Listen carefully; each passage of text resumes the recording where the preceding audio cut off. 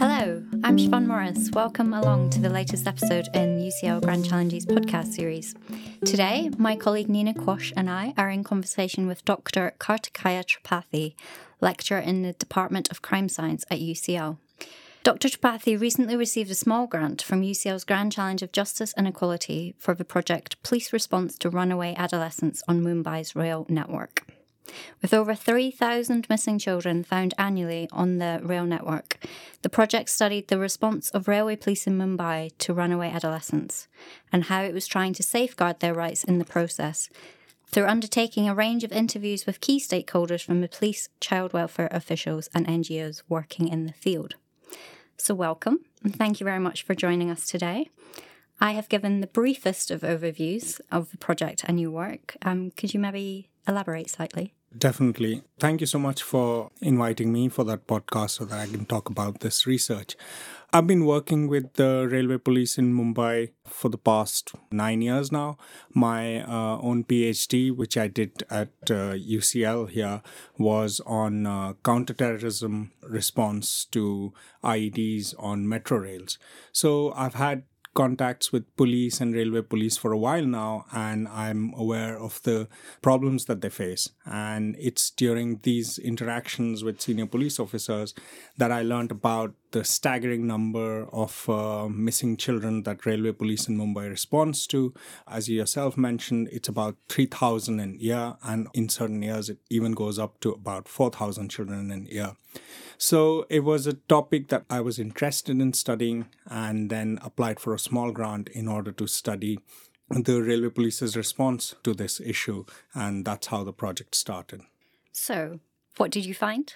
Julian Walker and me, who's an associate professor at Development and Planning Unit at UCL. So we are the collaborators on this project. And initially we went in with an open mind, and we wanted to see how is the railway police in Mumbai trying to implement a progressive order which was passed by one of the high courts in India.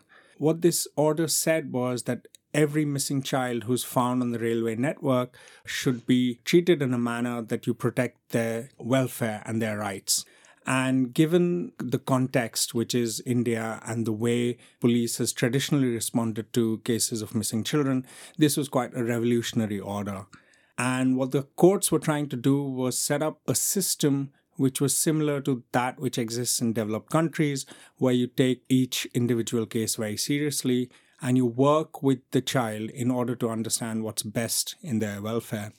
And you involve institutions other than the police, such as counselors and child welfare specialists and NGOs, to come into the process with this understanding that they understand the rights of the child better. Initially, when we started this project, our whole idea was to see the challenges that the police is facing in order to implement this order.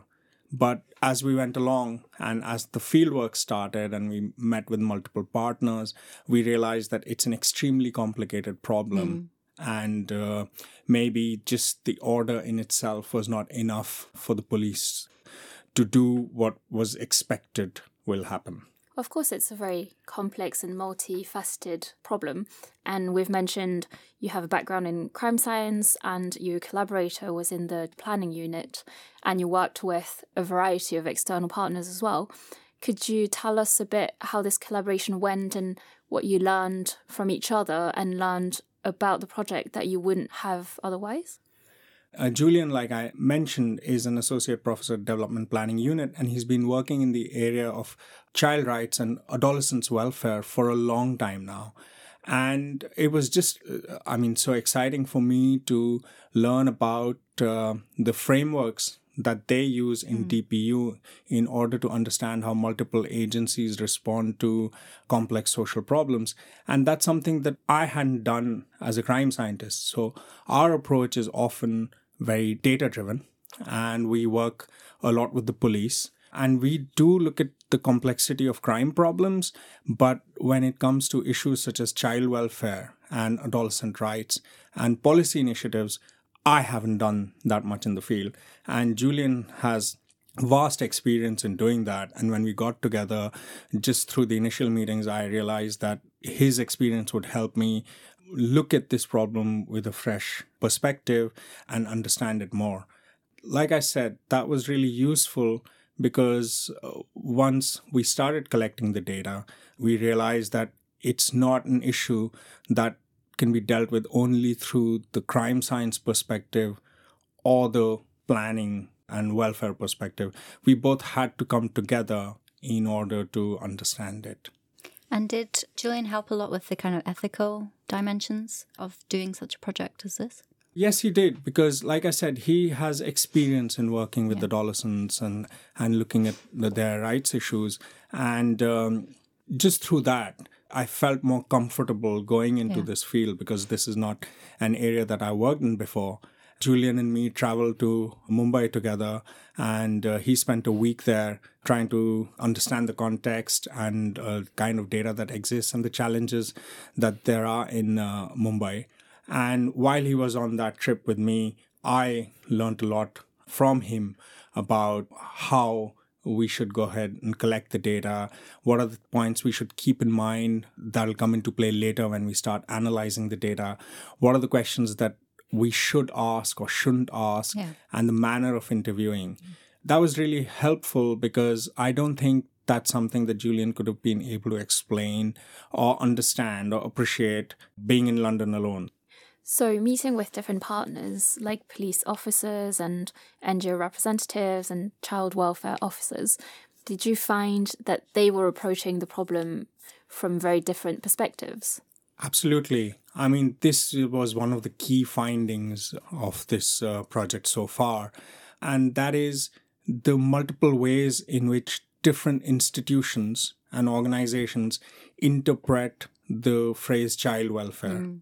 So if you ask a police officer, their understanding of child welfare often is to reunite the children as soon as possible with their families. And I kind of understand the logic for it, because for the police, it's a minor who has come to Mumbai, is there on their own, and they're worried that they might fall into bigger danger or there's a risk to their well-being. And they believe that the best place for them to be is with their family. Now, that police perspective was different from what many of our NGO partners felt. When we spoke to childcare workers or we worked with child welfare advocates, what they tried to say was that often these children are facing physical, economic, or sexual abuse at home themselves. And not for all cases, but for some cases, they disagreed with the police that it is always in the best interest of the child to be reunited with their family. They expected these children to be taken into care by the state or to be placed with other agencies like NGOs, where they felt rightly that the children were safer. Then again, if you speak to members of the judiciary, they are interested in applying the law and happy to interpret the law liberally if they feel that child rights can be protected, but then they were bound by structure and they were bound by formal rules in what they can do with each individual case. My understanding was that at an individual level, all the respondents who were dealing with these cases felt that they were doing the best that they could to protect child rights. But often their actions were in conflict with each other. And that was really interesting for us to find out. If I'm right in understanding, a lot of these different agencies suffer from a lack of resource. And one of the things that I read of the project's findings was around police officers often having to pay for food for the children as well. So could you maybe elaborate slightly on the problem in terms of resource on the ground and how many NGOs are working in this space? That is a very good question, and it comes to the heart of the problem as we see it. Now, the High Court created this framework which the police and anyone who responds to missing children should use in Mumbai and all other cities in India. But what's really happened is that it is essentially the railway police which is at the front line of dealing with this problem. And they've been given this additional responsibility without creation of additional resources. So we found that it often takes 12 to 18 hours of a police constable's job to just deal with one case. That would include doing all the paperwork for the child who's been found. It includes taking them for a medical examination where police officers have to wait for several hours before they can see a doctor who would conduct the medical examination. Then you'd be surprised to know that they even struggle to place these children in care homes because the ones that are there in Mumbai are either full or they do not want to accept the child who's been taken to them. So, for example, there are some care homes which are only for girls. And if you have a missing child who's a boy, you can't take them there. There are others who are for younger children. And if the child is 14 or 15 years old, they won't accept them. So unlike the developed countries where you have dedicated social welfare services which deal with this issue, in India, it is left entirely for the police to do. And it is on top of the job that they're already doing, which is, crowd management or responding to crime or taking down reports of crime. And the police, I think, rightly sees it as an additional burden, which they are not ready to cope with. And where the state has really failed is to create those mechanisms and those resources which would support the police. For example, we have a number of NGOs working in the field. In Mumbai itself, there are about 7 or 8 big NGOs who work on issues of child welfare. But they've not been given the same powers or the responsibilities as the police to take care of these children. Yeah. So ultimately, everybody just ends up involving the railway police, which is not really ready to do this. Did you gain a sense of the public perception of this problem as well when you were visiting Mumbai? I believe the findings were picked up in the media in the Times of India. So I wondered how well known such a problem is more generally. Mumbai is one of the most progressive and cosmopolitan cities in India. Yeah. It's also one of the largest metropolitan cities in India. It is the financial capital. Generally speaking, compared to the rest of the country, people are better off economically, more educated, more aware. And Mumbai's rail system always had this image of a large number of unaccompanied children running around. Yeah. It's been seen in popular media, like movies like Slumdog Millionaire, which refer to these gangs of children who work on railway stations and make a living through petty crime or some of the jobs. So in Mumbai, there's always been this great awareness of street children.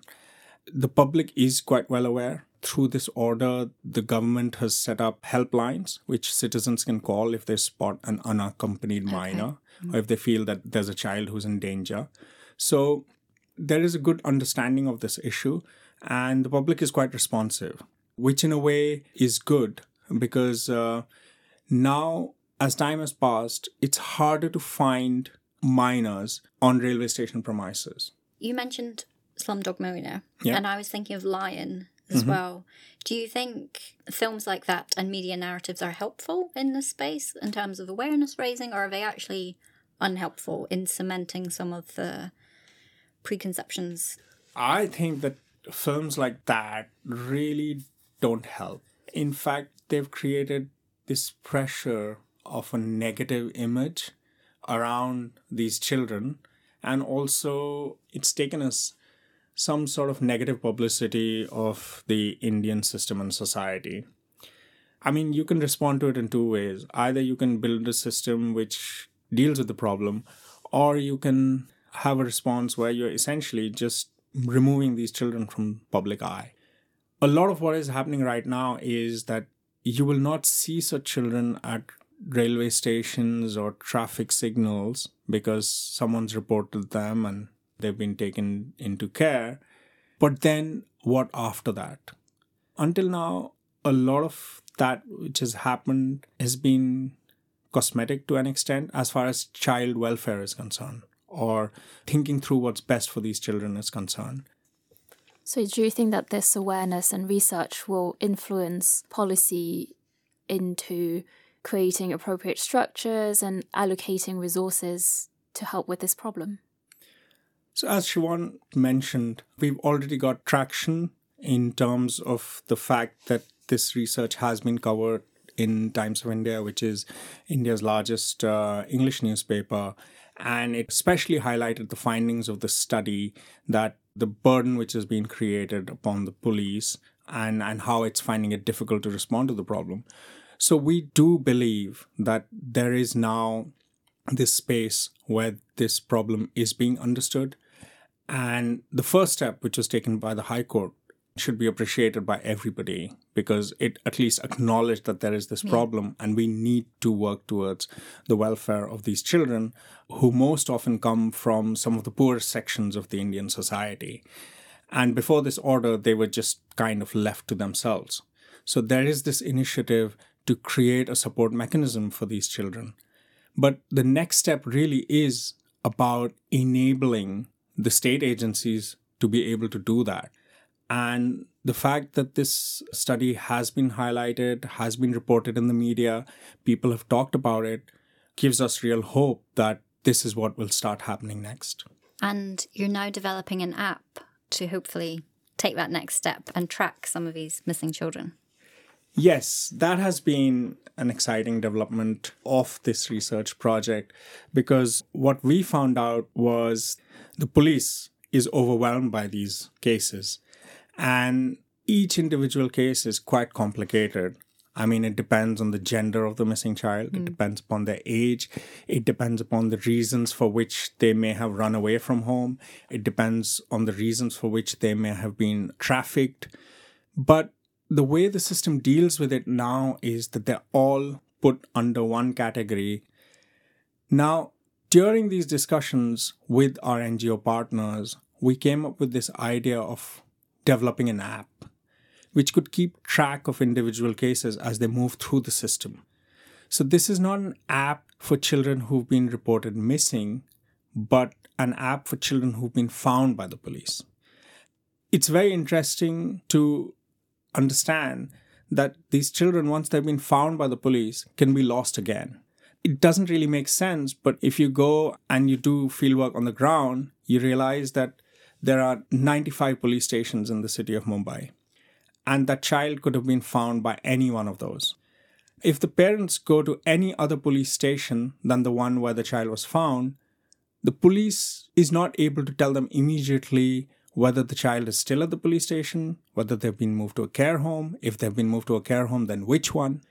So we thought, why not develop an app which brings all this information on one platform and is shared between the police stations, so that they can immediately tell the status of that child. And we once again got a grant for a 6-month project to study the feasibility of an app. That's what I'm doing right now. And again, it's a collaboration, this time with a computer scientist. So it will hopefully eradicate some of the bureaucracy, both for the police and also for the parents. Yes. Yeah. The way we see the app, it has multiple benefits. I mean, the first immediate benefit is that it reduces the time in reuniting a missing child with their parent or their family. It really helps with the bureaucracy and the paperwork because it's electronic. It's on the tip of your finger. And another real benefit of an app like that is that the care homes start getting decluttered. So essentially what happens now is, because it's taking that much longer for the parents to be reunited with their children, the children continue to be held by the state. And that's not an ideal place for them, especially when their parents are already looking for them, because that increases the burden on the care homes. It means that the people who work there cannot devote their time only to the most essential cases. Yeah. They have to look after a lot of children. So what the app will ensure is that the children are able to move faster through the system. They are reunited faster, thus freeing up the resources to look after the critical cases. One thing we have to understand is that these are children from backgrounds of families which really don't matter. And often the parents are so grateful whenever they are reunited with their children that they really don't question the inefficiency of the system, because they're just glad that someone found their child, and they're grateful to the police and the government and the NGOs that the children were looked after. They don't have the political power or the identity or the social status to question what's happening. One of the things I found interesting about what you were saying was around how these children themselves really don't have a voice. Of at every stage, it's a decision has been made for them. As you said, they've run away for a reason. They're missing for a reason. But it sounded from what you were saying as if they're never really considered or asked their opinion. It's just, right, we have a box to tick of we know what's best for you, or we know which bureaucratic system to move you on to next. Is that correct? Yeah, I mean, it's an extremely bureaucratic system, and it's obsessed with just reuniting those children with their parents. The children are never really asked why they ran away. In fact, there's a preset idea that the children would have run away for a couple of reasons. So in cases of the boys, people almost always conclude that they ran away because they failed in their exams, or they wanted to come to Mumbai to meet a Bollywood star. In the cases of girls, people just believe that they ran away because of a love affair. And a common reason which is given all the time these days is that the girl met someone online, she started chatting with him, and the guy said, why don't you come to Mumbai? And she ran away from home. Those are the reasons which go on their files, and once they've been recorded, we lose all opportunity to collect any data or understand the real reasons for which they may have run away. This is something that we want to work through so that each case can be seen on its own merit. So aside from the app, what's next, both for yourself and for the research coming out of the project? So immediately speaking, what we have planned for this year, Julian and me, is a workshop for all our partners in this project to come together and answer one question which we've been struggling to answer ourselves, which is it always in the best interest of the child to be reunited with their parents? If you think of it, it's quite a complicated issue, especially in a society like India, where a missing child has very few alternatives. I mean, if they're taken in state care, it's not that great. If they're reunited with their family, like I said, there are often risks that they run at home itself. So is it good for them? So what we thought was that we'll organize a 2-day workshop where we'll get all our partners together and try and get them to answer this question. And hopefully we will build some sort of awareness amongst everybody that each case needs to be treated on its own merit. And there will be some cases where the children actually need protection from their families rather than being sent back to them. So that's next for this project. Yeah, you've got a very important role to play as a neutral broker, I suppose, amongst the police, the NGOs, parents, children. It's really vital work. It must be a very difficult question to answer in terms of finding the answer, but also finding who's responsible for making that decision and who then is accountable for that decision and its consequences. Yes, exactly. I mean, the decision-making process right now is not very clear. I mean, ultimately, this decision is taken by governmental agencies, and they enjoy a certain degree of immunity because they have to take these executive decisions. And if you keep questioning every decision that they take, or if you make it harder for them to take these decisions, then you're going to run into all sorts of problems. But the real issue here is that we want the decision makers to understand the implications of their decisions. And that can happen if they show greater appreciation of how nuanced all of those cases are. And everybody that I met during the course of this project wants to safeguard child welfare. They have the interest of the child in their heart, but there is always this trade-off between the pressure under which they work, the number of cases that they have, the lack of resources, and what they think is in the best interest of the child. And once they start understanding that there is so much more that they can do, we will see greater progress in this area. Finally, do you think this is something that's replicable across different cities, across India? Absolutely. The app is definitely replicable. When we started thinking of the app, we were not thinking of it only for Mumbai or only for the rail police. We were thinking of it as a nationwide app. This problem with missing children or missing people is not just an India-centric problem. There is a huge issue even in a developed country like America, where a number of people are reported missing and we don't know where they are. And they are often registered in different parts of the system. These could be children, these could be people with mental health issues, these could be adults who have run away from home. What we really want to do is bring a greater understanding of this issue into research, because it's very important to understand that in most societies, children or people who are going missing are often from the weakest sections of society.